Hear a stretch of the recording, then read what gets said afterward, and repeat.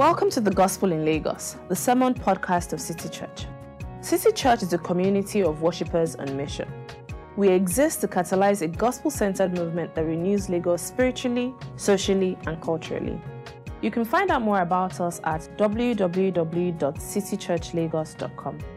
City Church. Love Jesus, love people, love Lagos.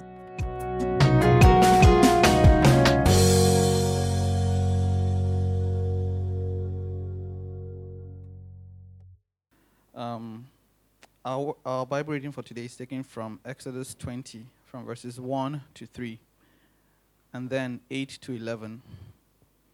Exodus 20, from verses 1 to 3, and then 8 to 11. At the end of this reading, I'll say, "This is the word of the Lord." Kindly respond by saying, "Thanks be to God." I start. And God spoke all these words, "I am the Lord your God, who brought you out of Egypt, out of the land of slavery. You shall have no other gods before me. Remember the Sabbath day by keeping it holy. 6 days you shall labor and do all your work, but on the seventh day is a Sabbath to the Lord your God. On it you shall not do any work, neither you, nor your son or daughter, nor your male or female servant, nor your animals, nor any foreigner residing in your towns. For in 6 days the Lord made the heavens and the earth, the sea and all that is in them, but he rested on the seventh day. Therefore the Lord blessed the Sabbath day and made it holy." This is the word of the Lord. All right, hi, my name is Femi. Good morning. And thanks for coming to the second service. Some of us, I think, are staying for the second service, but it's nice to see faces I didn't see this morning. And also, if you're new here, it's a pleasure for you to come and worship with us. We really love having you around. All right, so we're beginning a new series, and I want to talk a little bit about what comes to your mind when you think of an idol. Now, most of us, probably, it would be something like the kinds of statues, stone statues, statues made of wood, or maybe some that are made of iron or clay, the kinds that we saw in the introduction here. Now, one of the responses that we often would get, and it will be for two different reasons, is, I know those idols, but they have no real meaning or importance in the modern world today. Now, if you're not a Christian, you will say there's one reason for that. And it's very simply the advent of technology. You know, all those things that we hope that the idols will give to us before, all of a sudden now, we've now entered into a scientific age, it's liberated us from all that kind of thinking. And some of us would say, idols don't have any meaningful importance in the world today because, especially if you're a Christian, because of the advent of Christianity. You see, there was a time these things reigned, and our forefathers were in dark ages, but the Christians came. We came with the power in the name of Jesus. All idols were shattered. And so today, idols play no importance. You are wrong. And I can give you one reason why you're wrong. It's a single word, and it is called Liverpool. Liverpool Football Club. What do I mean by that? Now, Liverpool Football Club is a unique club in the English, is probably, Liverpool have the most, not just the most passionate fans, but probably the most knowledgeable fans. And all of this came, I'm talking about the new Liverpool fans of today. All of this came because they were in doldrums in the late 50s, and they had this manager called Bill Shankly. Bill Shankly, after him, succeeded him was Bob Paisley. And they had, Shankly brought them out, took them first division. They won some FA Cups, won a league title, won then what was called UEFA Cup, but it's now called Europa, whatever. And that built, Bob Paisley then succeeded him. And in the 70s and the 80s, Liverpool were the biggest club in Europe. Now, I said the fans are very passionate, very, very passionate. In fact, sometimes they're a little bit too passionate. Now, let's test this theory about religion not having any importance or idols not having any importance in this modern world. Let's look at a couple of pictures here. Wow. Liverpool is our religion. Anfield is the ground where they play, by the way. So when they say Anfield is our church, If I can add one more line, in the 90s they had this wonderful striker called Robbie Fowler. So they would say, Liverpool is our religion, Anfield is our church, and Robbie Fowler is God. And then the next one is they had this guy, born the Son of God, JC is our Savior. You're like, oh yeah, of course, Jesus Christ is our Savior. No, he's not talking about Jesus Christ. He's talking about Jamie Carragher, second most capped player for Liverpool, 17 years there. And they said, JC is our Savior. So you see, for them, it was much more than religion. It was much more than life and death. In fact, Bill Shankly gave us this quote. He says, some people think football is a matter of life and death. I don't like that attitude. I can assure them it is much more serious than that. Liverpool is our religion. Anfield is our church. You see, this, just sociologically speaking, you would find that people would say, look, everyone worships something. What is worship? It is basically the devotion, a life of devotion to who or what's most important to you. That's why in Ezekiel 14, the Bible can say, not just the idols there, but the word of the Lord came to me, said, Son of man, these men have set up idols in their hearts. Not graven images. You see, idols are not just the things that we see. Those things that we saw out there, even the ancients knew that this wasn't their God. It was a manifestation of the God that they sought. So the question is, in our city, in Lagos, what God are you worshiping? Now, this series is about examining three major gods that we find in the city of Lagos. One is sex, the other one is power, and one is money. And today we won't start with money. You see, Lagos is a microcosm of Nigeria. By that I mean all tribes are here. All of us here, I've met an Ibera person here, Igbo people, there's Anambra Igbo, there's Imo Igbo. If you think what is different between them, don't talk to an Anambra Igbo person and say, you and Owerri people, you're the same. Just don't do that, all right? You have all manner of people, Hausa, Fulani, all of those things. And when we live together, that created a kind of cosmopolitan culture. And one of the things that happens is that we start to learn one another's languages. Now, if you are a linguistic expert like me, you'll be able to speak some of these major languages fluently, right? Like when I engage Hira and Aleri in Hausa, but some of you can't do that, so I don't want to exclude you. But nonetheless, even if you don't really understand that, most of us understand certain basic words. So, for instance, if I said, come, the word come, what is come in Yoruba? What is come in Hausa? What is come in Igbo? From which we get Wazobia, which is actually interconnected with something else that we often know in all the other languages. If I say, what is money in Yoruba, you say what? If I say, what is money in Hausa, you say what?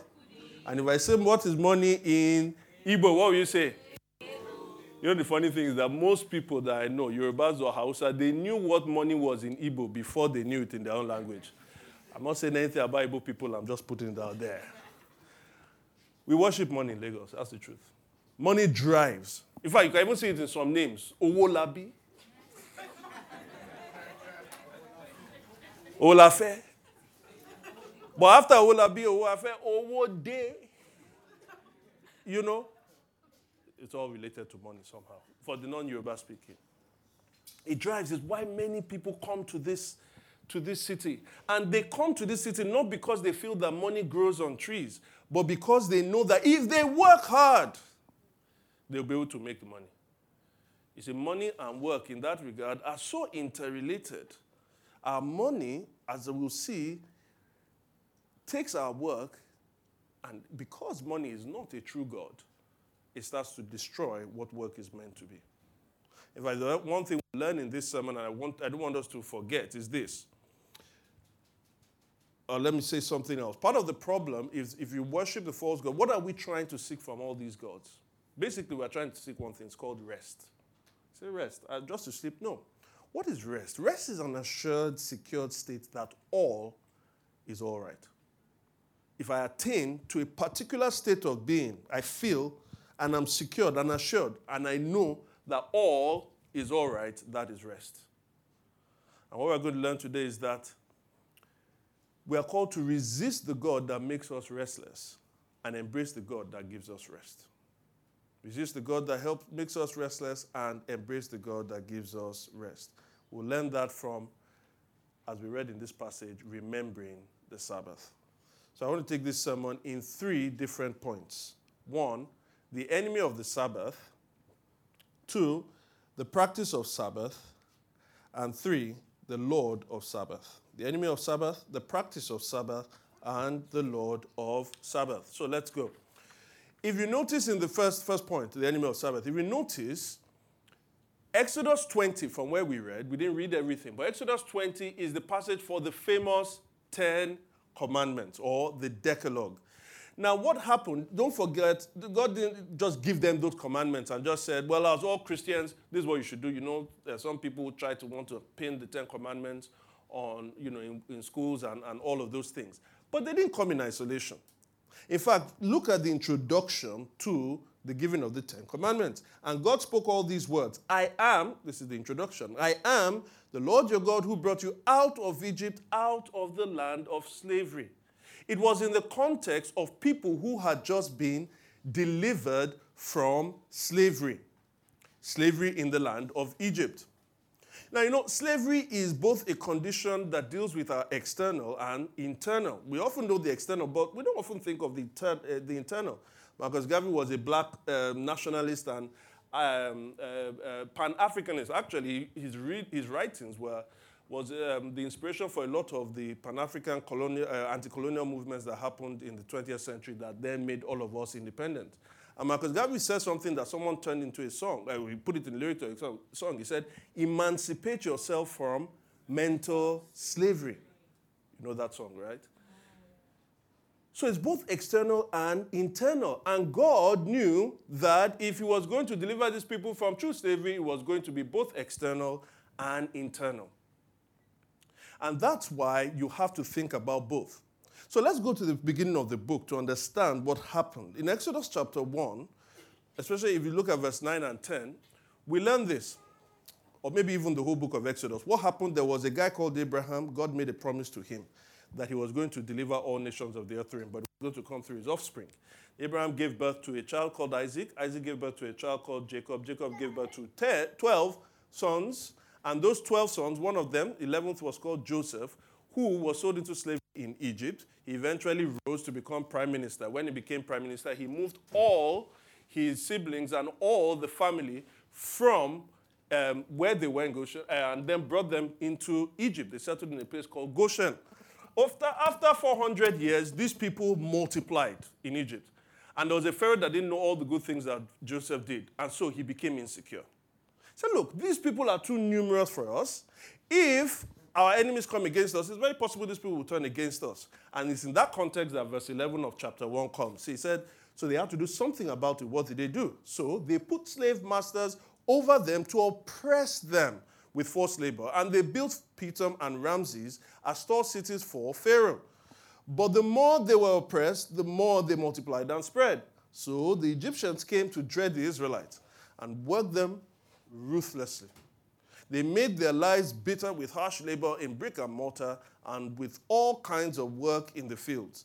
In all their harsh labor, the Egyptians worked them ruthlessly. What do you notice? The main instrument through which the Egyptians enforced their slavery was through what? Work.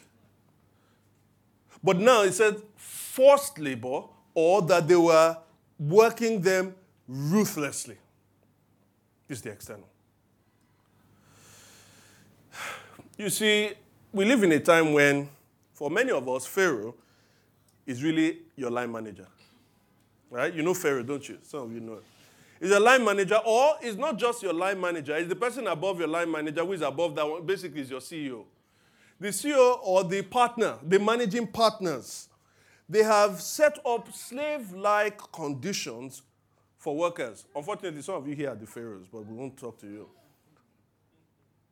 You see, working conditions for many people are too scared or feel guilty for taking leave. People receive calls after 12 midnight. There was a person here that told me that her boss called her at 2 a.m. You know, as an employer of labor myself, right, at least a boss to some people, you give, you know how it starts. You give the employment contract, right? And in the employment contract, it says you are required to work here between 9 and 5 a.m. Now, here's the point. 9 is usually fixed. 5 is very expandable. You know how that thing is, right? Now, in our place, I tell them usually it can go to 6 o'clock, you know. And if you should do your own job, usually you're free, but, 7 is fine. But for some of you, first of all, 9 is not fixed. Because the problem is, if you don't leave your house by 5:30, you probably will get there 9:30. So really, 9 is really about 6:30. Some of you get to work 6:30, you stay in the car, you start working 7. And then the 5 usually expands to something like 9. So it's really somewhere 7 to 9. And some of us, again, the issue is the target. Maybe you're a consultant. You are thrown into this client that you're serving. At that point, you're put in a hotel. They almost make it seem as though a hotel is a very fantastic thing. It's a reward. But you're put in a hotel. You don't even get out of the room of the hotel. You're just there. Food comes in, right? It's always pizza for some reason. And you are working tirelessly day and night. And the worst thing is, you're not showing any gratitude. For some people, it is, you delivered, you were given a target. Go and raise money. The first time you start with 10 million. Wow, you think, okay, since I've gotten the 10 million, I'll be rewarded. You know what you're rewarded with? Next year, 15 million. And then you make the 15 million, and then next year, it is what? 25 million. It never, ever stops. And so people are always thinking about work, always pressurized. Work that we were created for all of a sudden starts becoming a burden. You may be saying something like this. I wish that the working week was 5 weekends. I remember saying this once. 5 weekends and 2 working days. How would that be? Huh? What? Or Sunday? Oh, no. Oh, amen. Okay. So ultimately what this does is that the Egyptians taught the Israelites that they should not get rest. Rest was not given to them. They were under forced labor. Rest was not something that they should get from work. And it made them feel undervalued. It made people who probably were once local champions, who thought they had something in their head, ultimately it devalued them, dehumanizes them, affects their self-esteem and their productivity. Do you know why all of this is happening? Because those at the top are trying to serve a particular god. An elusive god is called Mammon. What do I mean? If you are driven by a certain view of rest that says this, I can only come to full security and assured security once I have this bank balance. Because when I get this bank balance, I'll be able to buy this and this and this. Once I've sorted out my pension, I need to increase my pension to about 500K every month so that secures, just in case all my businesses fail. But at the same time, I need to put in this investment. Oh, my children cannot go to this kind of school. Oh, now that they're in this kind of kindergarten, that means they have to go to this primary school. And if they go to this primary school, they have to go to that secondary school. And after that, it's Harvard that remains now. And so you calculate all of these things. If I put it there, if I secure my children, if I secure the right investments, I've put in fixed bonds, I've put in hedge funds, and then I've put in, what's that your own? Mutual funds. Once you put in all of those, then eventually I will be at rest. And so because you've not reached that place, you have to keep kicking the people there, the objects or the engine of people that will get you there. Pharaoh was very insecure. And that's why they forced the Israelites to forced labor. There was an insecurity and a restlessness that was within them. They kept trying to seek this God to give them the thing that they felt would secure them. But the thing about false gods is that they don't actually get, you don't never get the full amount that you want. You know that. Some of us know it, right? After you've gotten the amount of all of those things, you still feel you never have enough. Or worse off. You get exactly what you want, and you still feel restless. You're still never satisfied. Like I said in the first service, some people, for instance, you invest in Tokyo, you invest in Dubai, and then you invest in New York. You know the problem with that? You can never sleep. You invested in the East, you invest in the Middle East, and you also invest in the West.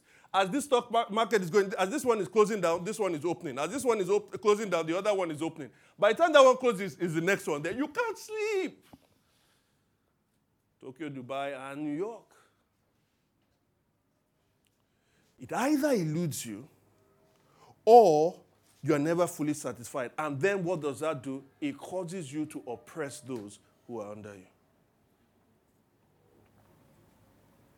And the reason for this, as we see with the Israelites, is God delivered them and gave them that law. But God knew there was something else in their hearts. In some part in Deuteronomy, it says, circumcise your heart. Why? Because he knew their hearts were the problem. In fact, by the time they wandered through the wilderness, many times they started to rebel against God. They started to murmur against God. They started to say, you know what? Egypt wasn't too bad. Now, they are very stupid, I have to say. And we are also stupid. Don't never read the Israelites and say those people are stupid, because the Israelites are we. So they are stupid, we are stupid, everyone is stupid. All right? Now, you are going through a desert. If you're going through a desert, you are not going to find, plantations. You're not going to find yam. You're not going to find sweet potatoes. And worse off, you are not going to find cucumbers. You won't find cucumbers in the wilderness. You know what they decided to do? They said, the cucumbers of Egypt. Because God was giving them manna. Manna was like popcorn, like wafers, right? And you can't always be going to movies and all of that. So if you keep taking popcorn, so they started to, but it is in the desert. What else do you think? So they started to complain. At one point, they complained about meat. Where are you going to see meat in the desert? You want meat? God gave them quails. It was so much. All of these things showed the rebellion of their heart. So that in Psalm 95, when it was recounting what happened about the children of Israel, those who are seeking rest, what does it say? It says this: for 40 years I was angry with that generation. I said, there are people whose hearts go astray and they have not known my ways. What did it say? A people whose hearts go astray. So I declared an oath in my anger. They shall never enter my rest. The oppression comes as a manifestation of something that is within. We are not restful within. We are seeking something to give us security, but that thing that we are seeking to give us that security can never give us the security that we want. Now, you may be sitting down here and saying, thank God I'm a Christian. It's not all these non-Christians that he's talking to. Mba. Christians. Right now, we are probably the biggest problem. Because most people are going to church now. We are not going to church because we are seeking God. We are going to church because we are seeking that God to lead us to our main God. The God of Jesus, Father of Jesus Christ, we are seeking him so that he can take us to our real God, which is Mammon. And so now, Christians, what do?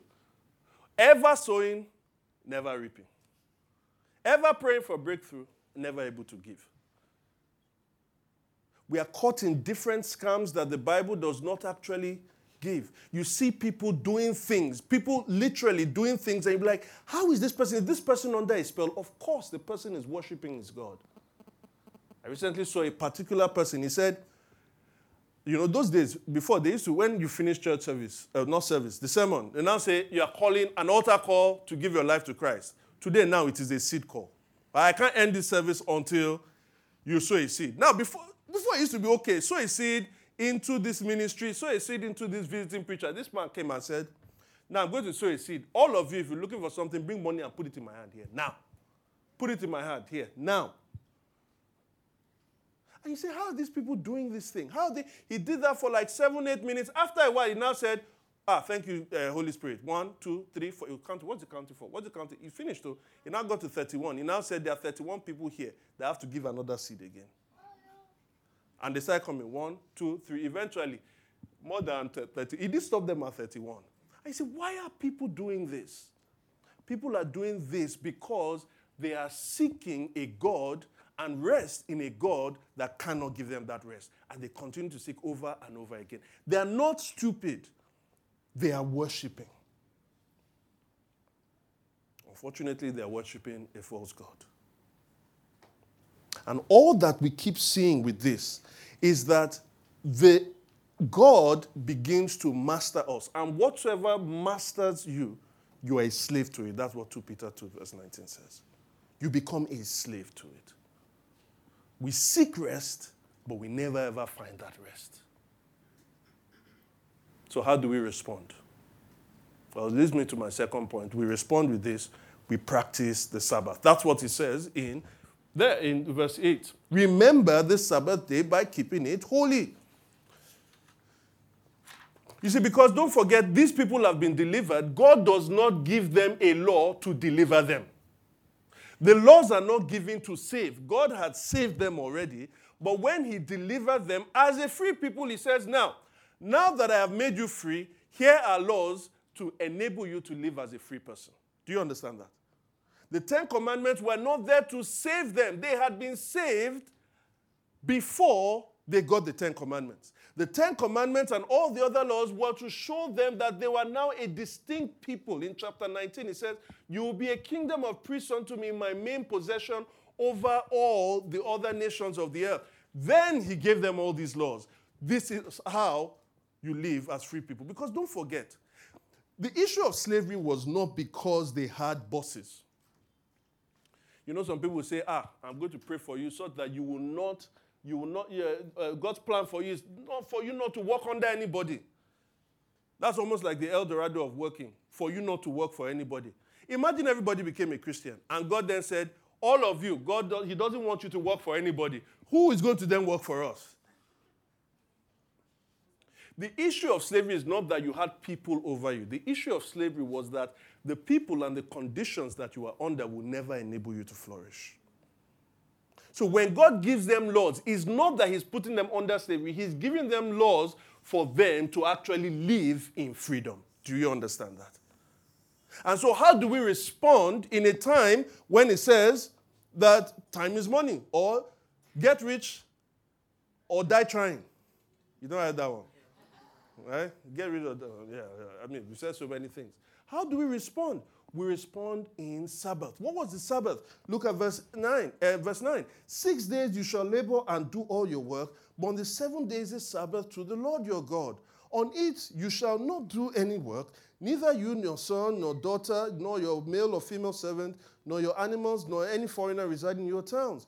For in 6 days the Lord God made the heavens and the earth, the sea, and all that is in them, but he rested on the 7th day. Therefore, the Lord blessed the Sabbath day and made it holy. And I have to quickly say something, because I really do feel, here in Lagos, how to deal with the issue of overwork, workaholism, and all of these things is not very easy. I haven't said now that if you're under an oppressive boss, that you should quickly get up and quit your job. Some people that have been looking for work for others say, let me get into that work first, then I'll figure it out, all right? So I've not said that. But I really do feel if we look at this, the Sabbath itself is at least a step in how we respond to our working conditions. Now, I should say aside is I am not saying by this that we come back under the old covenant law. No. Right? And I'm not going to explain all the issues, how we deal with the Old Testament and New Testament. All I would say is this. We are not under the Old Testament or the Old Covenant, but we can see principles from there that we can then apply. All right? And that's what we want to do. So, we want to apply the Sabbath. Why should we even do it? Notice what he says in verse 11. He says, this is how, when God created the world, he also created the world in 6 days and rested. God, the creator, who created us, who are created in his image, he worked and he rested. And so he's saying the pattern and the rhythm of my image bearers should be what? Work and rest. Say it together. Work and rest. Again, work and rest. One more time. Work and rest. That's our rhythm. That's why the Sabbath is there. And so you ask me, okay, how do I apply it? Now, how do I apply it? Well, I was an engineer one time in my life, and so I like formulas. And so I'll give you a formula for how we can apply it. It is called 3PR. Now, I'm not saying you should hire 3 PR people. It's not about public relations, even though I won't mind the public relations manager. Pelumi, I hope, hint, hint. No, PR is two words with P and R, but 3 times. So it is this: pause and rest, pray and reconnect, play and revise. Pause and rest, pray, reconnect, play, revise. Let's look at each of them briefly. Pause. Did you know that when you breathe, what do we think about when we breathe? Breathing is what? Inhale and exhale.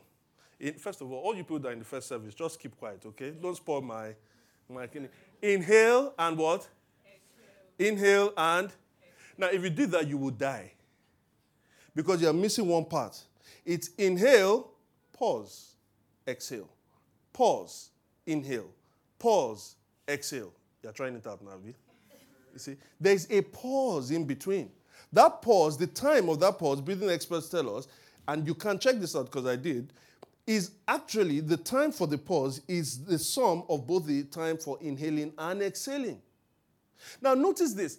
The heart is one of the first things that is formed when a baby is conceived, right? A few weeks into it, we start hearing heartbeats. That heartbeat continues for some people who live up to 100. It's the same heart. They didn't change it. How many of us have a car here that is up to 20 years old? 20. I know most of you bought your cars when it was 10, all right? So you used it for 10 years. So that will make it 20, all right? Whoa, low blow. Woo. I don't mind. You can still sew it to my life. I don't care. Anyway, we don't keep cars for that long. Why? Because after a while, even if the roads were fantastic, what will we say? Wear and imagine a heart continuing to beat for 100 years. Why? How is that possible? Very simple.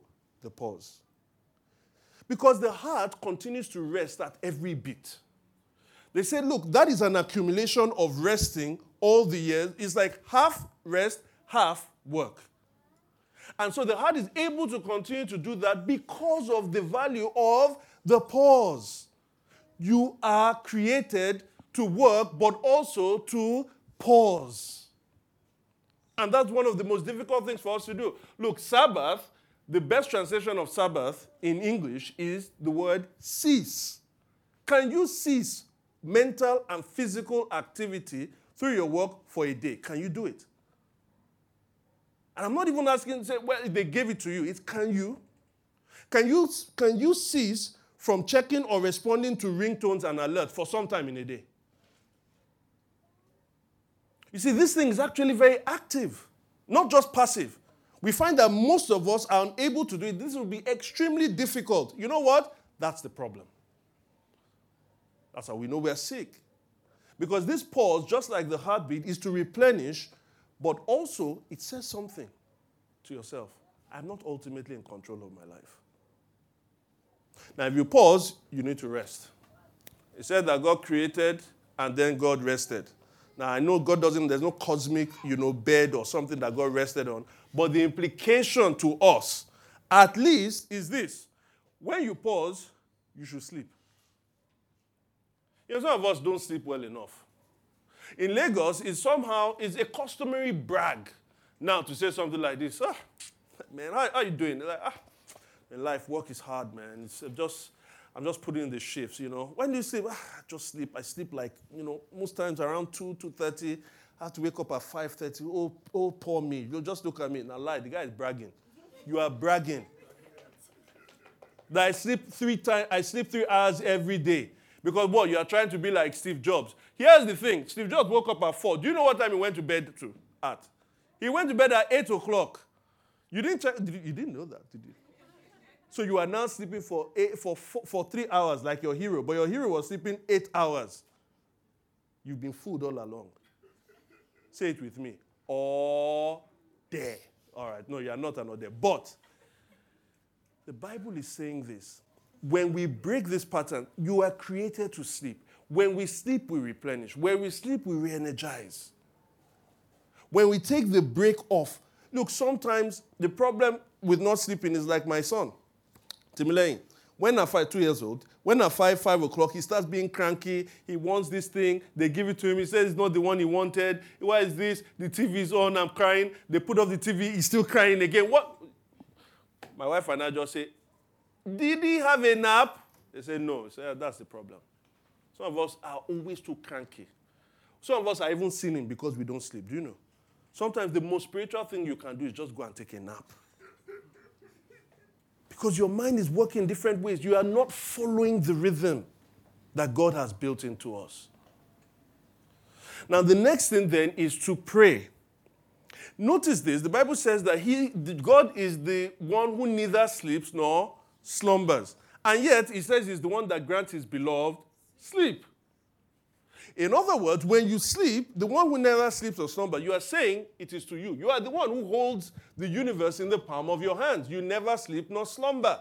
You are also the one who holds my life in your hands. If he is the one that does all of that, how come you don't talk to him? You see, the God of Mammon tries to create another rhythm in our life by putting activity here and there so that we never truly fully connect to this God. Prayer is a way of saying, after I paused and rested, I am in a state where I can start, rethink my week, and put into perspective that which is most important.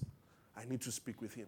There's a reason why worship service starts is the first thing on the weekday. It's for us to have perspective. There's a reason why in this service we start with adoration. We set our eyes to the Lord. And there's a reason why when you pause and you rest, one of the first things you should do is to pray. I try to take my day off on Monday. It's about half a day. But that's the day I pray the longest. Because I need to reconnect. So many things have happened during the week. So many temptations here and there. When I speak to him, it's different. Perspective comes. And then when you do that, after praying, there's also reconnect. Reconnect. Oh, I didn't say this about... that's good. It's reconnect. Now, others participate in Sabbath too. If you notice in verse 10, he said, but the seventh day is a Sabbath to the Lord your God. On it you shall not do any work, neither you nor your son or your daughter, nor your female or your male servant, nor your animals nor foreigners residing in your towns. Can I give this as an aside? If you deserve rest, then your staff, especially the domestic ones, deserve rest as well. Do you understand me? If you are human and you deserve rest, they also deserve rest. So many people employ domestic staff and don't give them any rest. I mean, they can't take days off in a month. Some maybe ask for days off in a week. Whether you give them days off in a month, some people don't even give them leave. And you're like, what? Leave? No. Leave is something that is for white-collar working people. Of course not. Think about your driver. Think about your maid. Think about how they work. If you deserve a Sabbath, work it in a way for them. Let them go to bed earlier sometimes. Sometimes give them a day off. That's just an aside. But to reconnect also means that there may be other people that are enjoying the Sabbath. For some of us, now, we are in the years of our lives where we are working so much. Guess who we forget? Our parents who are in their pensionable age. This stops your life from all these other things that you are doing, your ambition, all the things you want to get, all of that money. And all of a sudden you say, there are other people there. The fact that I work all of these things doesn't mean I can't give them a call. Most of us, they are the ones that call us and you always feel they're disturbing you. Mommy, I'll call you back. I'll get back to you. Or I'll just, all of those things. If you just paused and you rested and you prayed, you will see. Some of us, we are sacrificing our children on the altar of this mammon.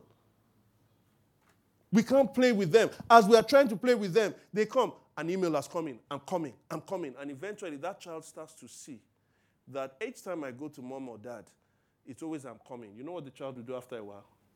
They stop coming. We're unable to reconnect. Reconnect with people. Reconnect with God, but also reconnect with the people around us. Reconnect with long friends that you just send a text. I'm not saying you do this, you call them weekly. It may be different people at different times, but reconnect.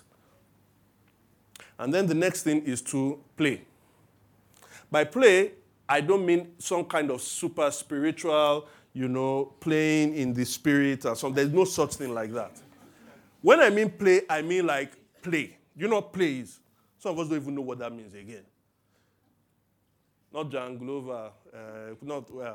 If you can do that, do it. Do you know that, some of these videos that show us refugee camps? When they show us refugee camps, they show you maybe a child, she's dusty, she has blue eyes, and they're asking you to donate, massive suffering. But somehow, all the time, you somehow see in the background, you see some boys then kicking a football. Isn't it? Or sometimes when they even show the girl, she has a doll. I recently watched also one fascinating documentary about the Vietnam War. Horrible war. Just senseless and horrible war. And you saw pictures of dead bodies all around, all of those things. But one of the striking images that I can never forget, you know what it was? There were soldiers in camp and they were playing cards. Here in this most gruesome war, people were still playing. In refugee camps, people are still with their dolls, playing football. There is something deeply human about playing. And when you don't play, you don't build it into your life at all, you know what you're doing? You're dehumanizing yourself. Watch a TV show, not something about business, about your business. You watch that one during your work. I just mean watch some funny videos. Play some board games if they still exist. Call somebody and just talk, not to talk about any other, just laugh. Be goofy with your spouse. Watch a show on Netflix. Watch a comedy. Watch Funke Akindele. Do something. Play. Because when you play, even though you're an extremely busy person, you are making a fundamental spiritual statement. You are saying that ultimately, I can give away this thing because God is the one that holds me in his hands. And he doesn't play with me. And then finally, revise. And by revise, I mean this. We are not all at the same stage in life. What this practice of Sabbath is going to mean is going to be different. For some of us, maybe getting to our later 40s and all of that, we are becoming more established. Maybe you can take a day off. You're an employer of labor. But for some of us, we're going to have to think how we're going to invade our working life, invade it with moments of Sabbath. Think about a prayer walk every day. Think about maybe quiet time. Bring them back. They're not that passé. Think about something. Take stock of your life. But plan to rest. When you go on holiday, don't go shopping on the high street alone. Sleep. It's important. Not only are you replenishing yourself as a human being, you are making foundational spiritual statements. You are saying, Mammon is not my God. Which leads me to the final point. Now, it's very possible that you mistake everything I've said. The final point is the Lord of Sabbath. You can take all these practices and then you can misapply them.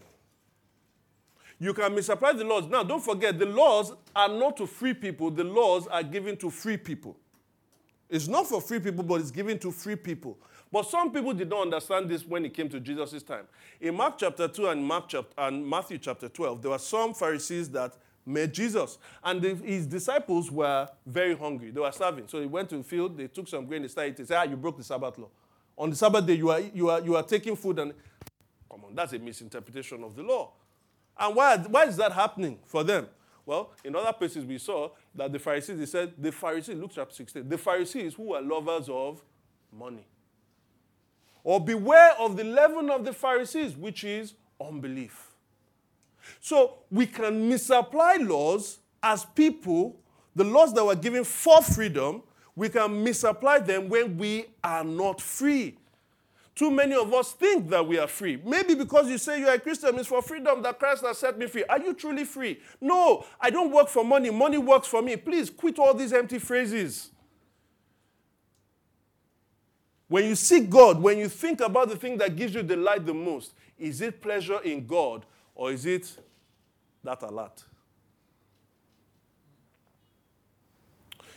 You see, because the rest that we need, it's far deeper than what money can buy us. Do you know, I can prove to you that money, no matter how much money you have, it will never buy you rest. You know why? Remember what is rest? Rest is an assured and a secured state of being that all is well. There is one thing I know money cannot buy. And when that thing comes, all is not well. You know what it is? Death. There was a man that Jesus tells the story of. He took all the things, he saved all the money he could get, he built barns, he wanted to store everything. He said, I have made myself rich. And then God said to him, thou fool, today your soul is required of you. Can you buy immortal life? And if as long as you cannot buy immortal life, friends, let me tell you, all isn't well. The only rest that you can get that will deeply satisfy you is rest that can secure you in eternal life. And where can you get that? Well, you can only get that by going to the Lord of the Sabbath. You see, when Jesus finished speaking with the Pharisees, he said something to them. That, look, you guys, he could have said you guys misinterpreted the law. That wasn't true. He took them to some part of Scripture, but he concluded with this. He said, even the Son of Man, Matthew 12, verse 8, even the Son of Man is the Lord of the Sabbath. What does he mean by that? Well, it means two things at least. One, the giver of the law is always above the law. I'm not talking about our legislative lawmakers. No, they are elected by us to go and make laws. So they are not above the laws that they set. They also have to be under the law. But in religion, the giver of the law is above the law. God was not trying to keep the Sabbath. God gave the Sabbath not as in obedience to the Sabbath. He gave the Sabbath in reflection of who he was. So he's above the Sabbath. So when Jesus says, I am the Lord of the Sabbath, means I cannot break the Sabbath. Guess what? Because I gave the Sabbath. In other words, Jesus is saying, I am God, one. That it's come as a human being. But two, as the Lord of the Sabbath, he's saying, look, this Sabbath law, just as the temple, just as the sacrifices, this Sabbath law was pointing to something. There is a fulfillment of the Sabbath. Notice, Moses didn't give them full rest. Joshua himself, as the writer of Hebrews said, did not give them rest when they entered the promised land. Why? Because there were enemies in the promised land. When they defeated all the enemies still came back until eventually they were taken out of the promised land. Where will the people of God, where will people find ultimate rest? He's saying, that's it. I am the Lord of the Sabbath. I am the one the Sabbath is pointing to. And this is why just before he started talking to the Pharisees, in Matthew chapter 11, Jesus says this about himself. And listen very closely. He says, come to me, all you who are weary and burdened, and I will give you rest. Take my yoke upon you and learn from me, for I am gentle and humble in heart, and you will find rest for your souls. For my yoke is easy, and my burden is light. You see, what does Mammon, the god of money, say? He says, give me your rest, and I'll give you a life of restlessness. What does Jesus, the true God, say? He says, give me your restlessness, and I will give you eternal rest. How does he do this? Because on the cross of Jesus Christ, he took our eternal unrest, eternal torment. And in his resurrection, he secured eternal rest for us. This is the only rest that if you have now, you can go as a free person to make money, and money will never master you. You can go now, and unlike the people in the financial crisis in 2008, you can lose 90% of your income. You will be very disappointed, sad, but you will never commit suicide. It's only when you know that you are fully rested from within that you will not seek all the different things. You will not be defrauded by a charlatan, whether they're in religious robes or whether they are behind a computer. Because you will say to all of these things, Mammon is not my God. Jesus is my God, and he gives me rest. I'll close with these words by the famous theologian Augustine. He says, Lord, you have made us for yourself, and our hearts are restless until they find their rest in you. Let us pray. Father, we thank you for Jesus. We thank you that he is the one that gives us full rest. Help us, for those who have not come to Jesus, to come to him, and for us who are meant to be free people but live as slaves, help us to embrace Jesus in a way that stops us from seeking money to perform the thing that money cannot do. We ask all this through Jesus Christ our Lord, we pray. Amen. Thank you for listening to the Gospel in Lagos. We pray you've been blessed by this message. To learn more about City Church, visit www.citychurchlagos.com. City Church. Love Jesus, love people, love Lagos.